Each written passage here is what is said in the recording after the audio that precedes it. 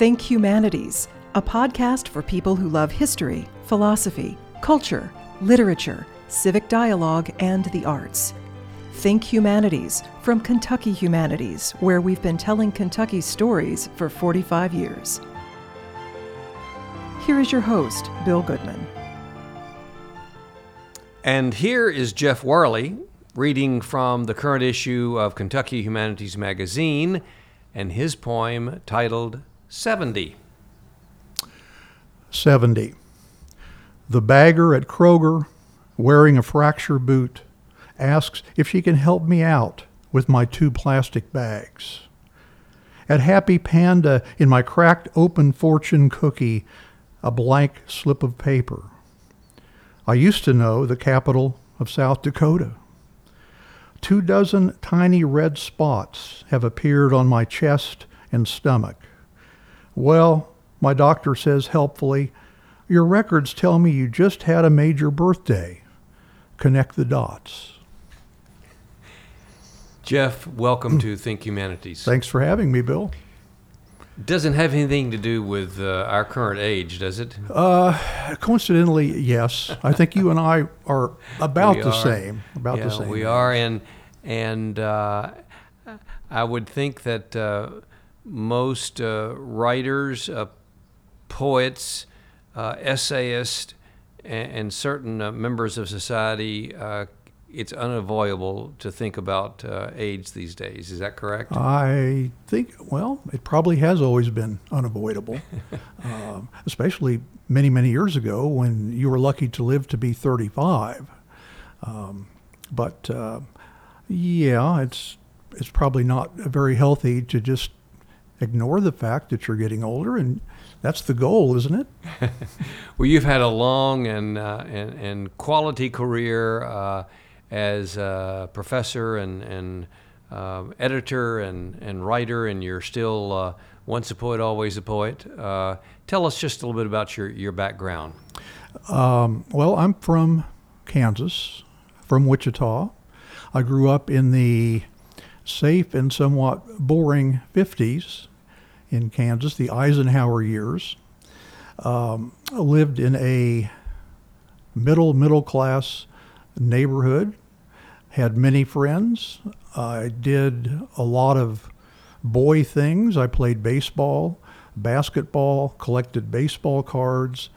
In fact, maybe the pinnacle of my life has been when I was 13 and had the 10th largest baseball card collection in the country. Goodness. 22,000 cards. So yeah, I was pretty chewed a lot of bubble gum. Yes, and paid the dental bills through the years after that. That wasn't a very healthy choice. And we did all the kid things that you did. We played kick the can in the summers, collected fireflies in jars. This is back when there were fireflies, so you probably remember those times. Yeah. And had a really wonderful childhood. And once I got to be late teens or so, I was really pretty ready to leave Kansas. And that happened after I got my MFA from Wichita State in '75. I got hired to teach with the Universities of Maryland's European program, which was established in 1947, right after the war, to mostly allow military people to get a college education. It's been hugely successful. So I taught for 9 years, almost entirely in Germany. It's a wonderful experience. And one of the best things that happened during that time was in 1977. I was teaching in Nuremberg at the Darby Education Center, and noticed that whoever was teaching next to me was a big hit. Her students were laughing all the time. My students were never laughing because I was teaching what was called developmental English, trying to get students prepared to take English 101. So, there aren't many grammar jokes that I know anyway. I wanted to see during one of our breaks who this was that was making me look so bad. And turned out, first time I saw this lovely young woman, she was reaching a hand from underneath her desk, and all I saw was the arm, and then she got up, stood on top of the desk, and basically she was demonstrating the difference between dative and accusative prepositions in German, motion or not motion. And I thought, this is somebody that I need to get to know. Yeah. And so Linda and I got to know each other, started going out for pizza. How romantic, right? Uh-huh. And ended up moving in together the next April. And we're still together because she's a very patient woman. Did your teaching career eventually bring you back to the States? Well, what brought us back to the States was that her main mentor, came over to visit in Nuremberg and asked us. We'd been there then 7 years maybe, and he said, "Are you two planning to live here forever?" And we hadn't really given it much thought because we were having a good time there. Mm-hmm. But Linda needed to finish a prelim, and she did want to get her PhD, and this was all at the University of Cincinnati. So within 24 hours, we decided basically to move back on a trial basis to Cincinnati so she could finish her prelim and do her dissertation, and that's what we did. Was she from the area? Was she? She's from Cleveland. Okay. But she got her BA in Ohio, and then her master's at the University of Cincinnati, and then her doctorate. Mm-hmm. How long did you teach? From counting being a teaching assistant at Wichita State, 14 years mm-hmm. at different universities. And your work, were you beginning to write poetry at that time, or is this something that you had done earlier? I came to poetry through folk music. In the late 60s, early 70s, I was playing in clubs and bars in Wichita, and I was always most interested in the songs that had the most poetic lyrics. Early Dylan, Gordon Lightfoot, Ian and Sylvia, Canadian mm-hmm. Duo, and several others. And I was a pretty mediocre player, mediocre singer, but I never forgot the words to a song. And so that maybe was some clue that what I really was interested is in the words on the page. So I took a poetry writing class from a wonderful poet, and we're still in touch, named Michael Van Walligan at Wichita State. And a lot of us have had the lucky experience of having one teacher somewhere along the line that put us on a path that we didn't know we were going to be on, but we immediately realized that this was our path, mm-hmm. and he was that teacher.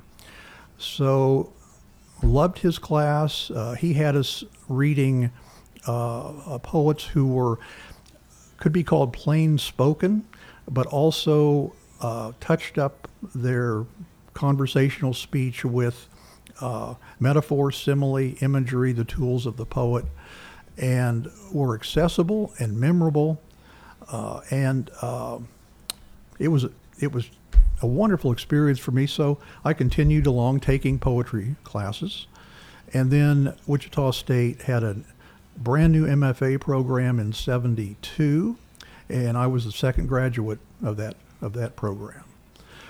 So that's probably more than you needed to know. Is it fair to ask you to describe your poetry over the decades? What kind of poetry do you write? Well, first of all, that's a question poets hate, because the type of poetry I write it's easier just to hand someone a poem or two and say this type. Mm-hmm. But you're not going to get away that easy. I know that's why I'm ready to answer this question. And you've written a lot more than just stories about how old you are. Right, right. The two basic modes of poetry are lyrical and narrative.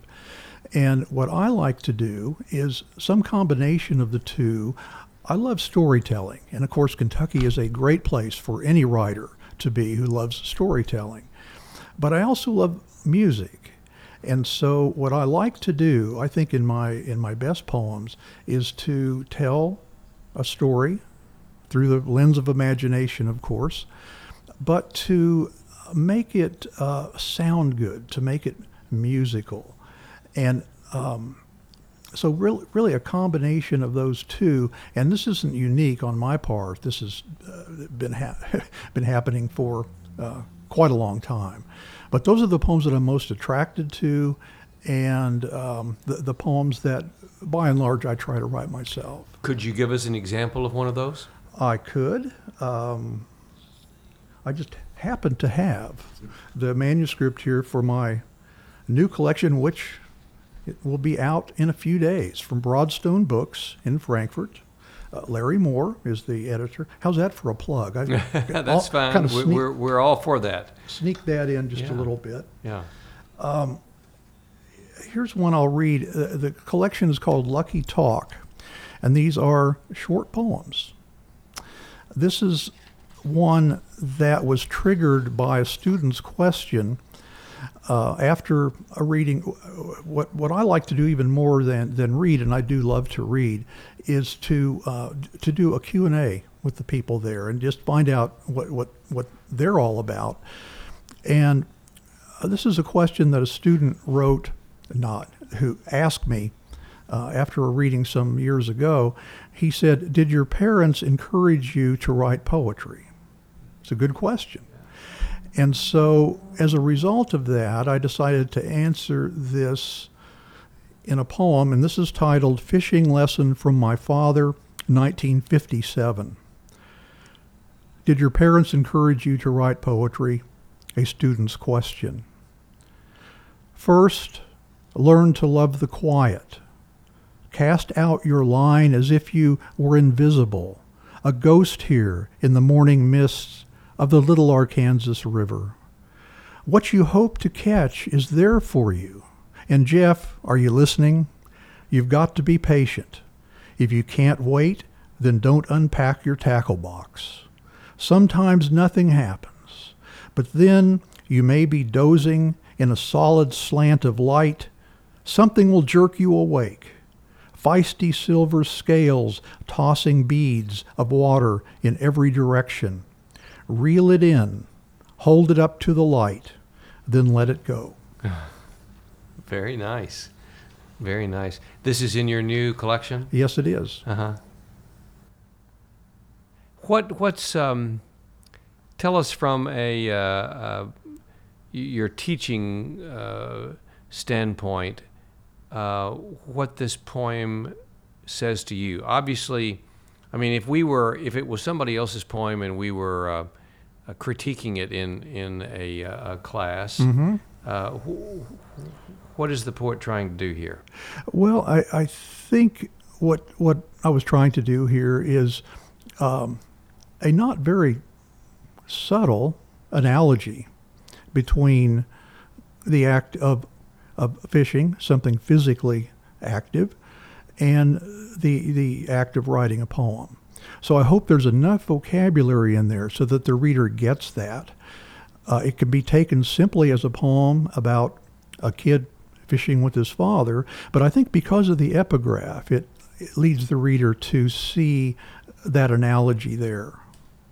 It's nothing real heavy, but it served, in my mind anyway, as an answer to this very good question. Explain the line, the question, and Jeff, are you listening? Well, it's the fishing lesson from my father. So I think the implication is that the character named Jeff is maybe not paying particular attention, as Some people named Jeff sometimes do not.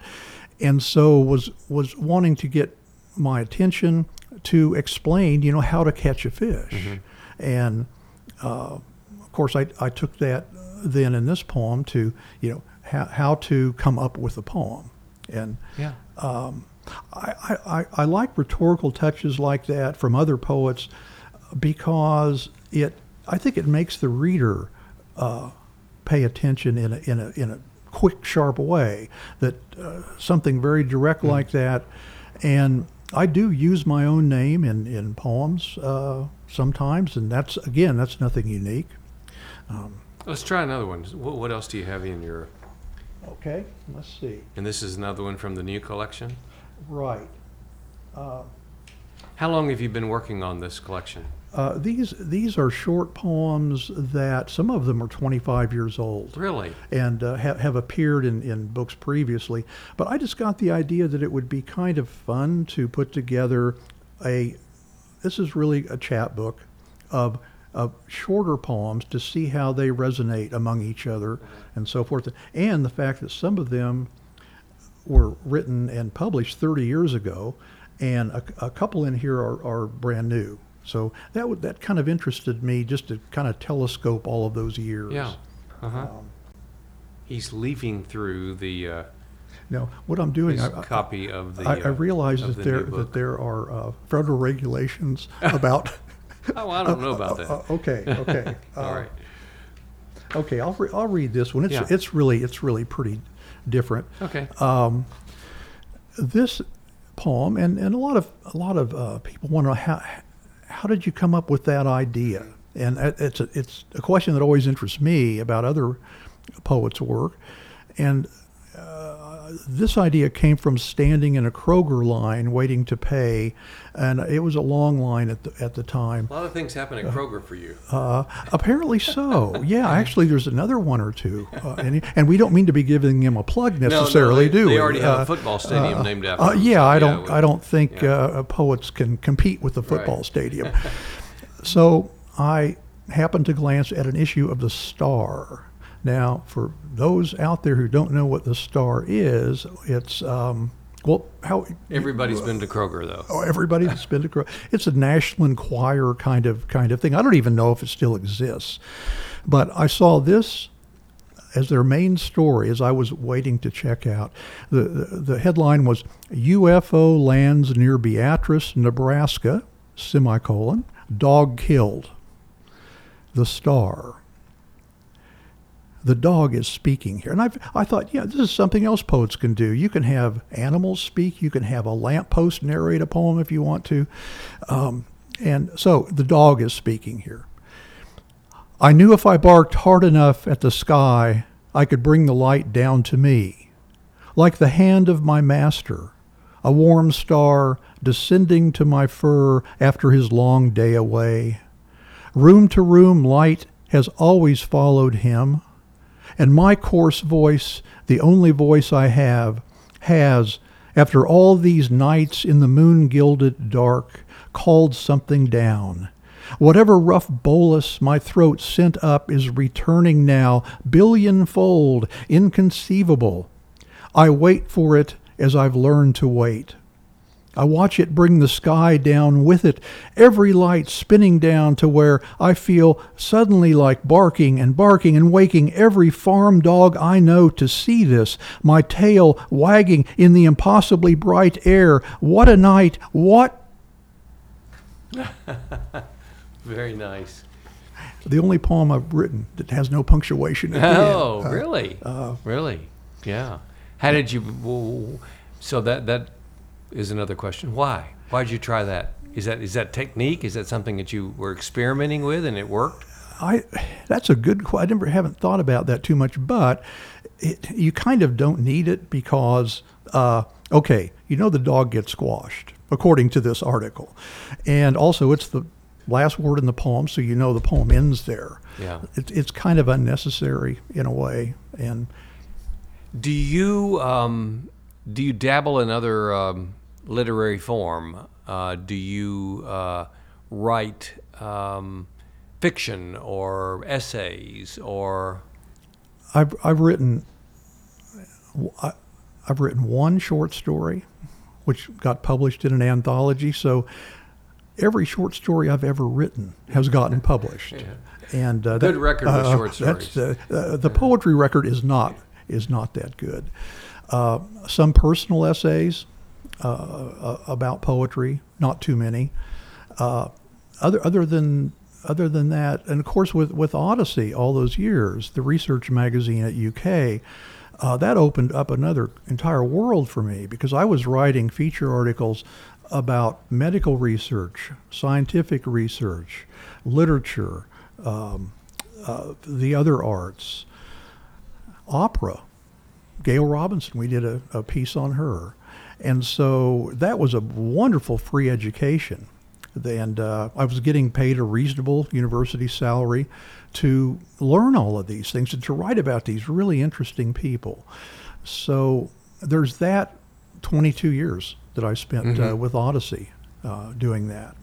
So you, if one comes across your work and they see a new publication, or they visit you at the Kentucky Book Fair, it's Jeff Worley, poet.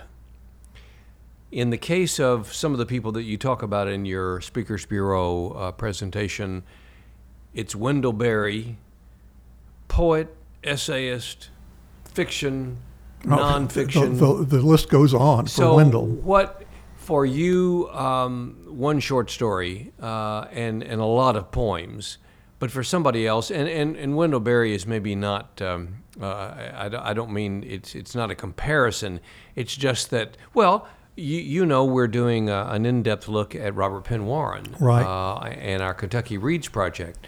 Warren began and was primarily a poet. Mm-hmm. He won 3 Pulitzer Prizes, and 2 of them were in poetry. Most people would not expect that. So is that still being done today? Now, Wendell Berry is still doing it, but let's leave our friend Wendell aside for a minute. Are there others that are writing narrative and writing poetry? And yes, there are a number of poets who also publish collections of short stories, essays, critical articles. So, yes. You know, a lot of writers have learned to be better writers by reading more material, by reading more of everything, fiction, nonfiction, and poetry. Becoming a better writer by being a better nonfiction or fiction writer by reading poetry, by writing poetry. Do poets become better poets by reading other poets? We hope so. We hope so. And one of the things I tell my students is that if you want to become a better writer, read a lot. I think of the quote by Saul Bellow, who says, a writer is a reader moved to emulation. And that resonates with me, and I think it does with a lot of people who maybe read a whole lot in high school and so forth, and then at some point, maybe, I don't know, the 50th book of poetry that a person read says, hey, I think I can do this. Or the 100th novel that somebody says, oh, I think I can write a detective novel. And I think that's a pretty common path for writers. You are part of this rich writing community in Kentucky of poets and fiction and nonfiction writers. This robust writing community that we all feel as Kentuckians so proud of and boastful of at times. I've been told that it is unique. I've been told by other writers from outside of Kentucky that now you know Kansas well, that we don't have this in Kansas, or we don't do this in the Dakotas or whatever. And I don't know if that's true or not. I haven't lived in that many other places. There are certainly fine quality writers in every state in the Union. But why do you think that is? Is how unique is Kentucky in that way? Well, from my experience, it is unique, and it may have to do with Kentucky being at the historical crossroads of, for example, in the Civil War, neutral, but there were patriots on both sides in the Civil War here. It's geographically at a kind of crossroads where the western half of the state is farmland, very, Kansas-like in some ways. But then you get all the way to the mountains in the east, very different geographical. Very different geographically. Mm-hmm. So, and Richard Taylor, I asked him once this question, and he said, what makes Kentucky writers unique, in my opinion, is that the people here, they know who their people are, and they know who their people were. So there's that kind of lineage, that kind of historical family connection. I know that's not unique just to Kentucky, but if you roll all these things together, the history, the geography, and so forth, in that sense, I think Kentucky would be. Let's go out on one more short poem. If you can, again, we'll be glad when the publication is out. You won't have to leaf through your binder here. But you've immediately found one. What's this one in? Okay, this is not set in Kroger. Actually, this one is set at Drake's, which is a very different kind of place. Drake's is a bar restaurant on Tates Creek Road in Lansdowne in Lexington, Kentucky. But this also has to do about aging, so this will be a circular sort of connection to how we started out. This is a poem titled Reality Check. Heather, the new bartender at Drake's, has exactly 14 ballpoint pens, perfectly aligned in her holster. Her eyes are green almonds. Her smile reaches into my chest and turns my heart 35 years counterclockwise. Your eyes, she says, are they hazel? Light brown? I hope it's okay to say they're beautiful in this light. Her words hug the air for 3 long seconds. You know, you remind me of my grandfather. Words can do such wonderful work. Sometimes we don't know when to stop. Oh, that's really very good, Jeff. That's a good one to end on. And thank you for being our guest on Think Humanities, and thanks for being part of our family at Kentucky Humanities. Thank you, Bill. Always good to see you. Think Humanities is a podcast from Kentucky Humanities and is a production of the University of Kentucky College of Arts and Sciences. This podcast was created at the Media Depot. Think Humanities is available at kyhumanities.org, iTunes, and SoundCloud.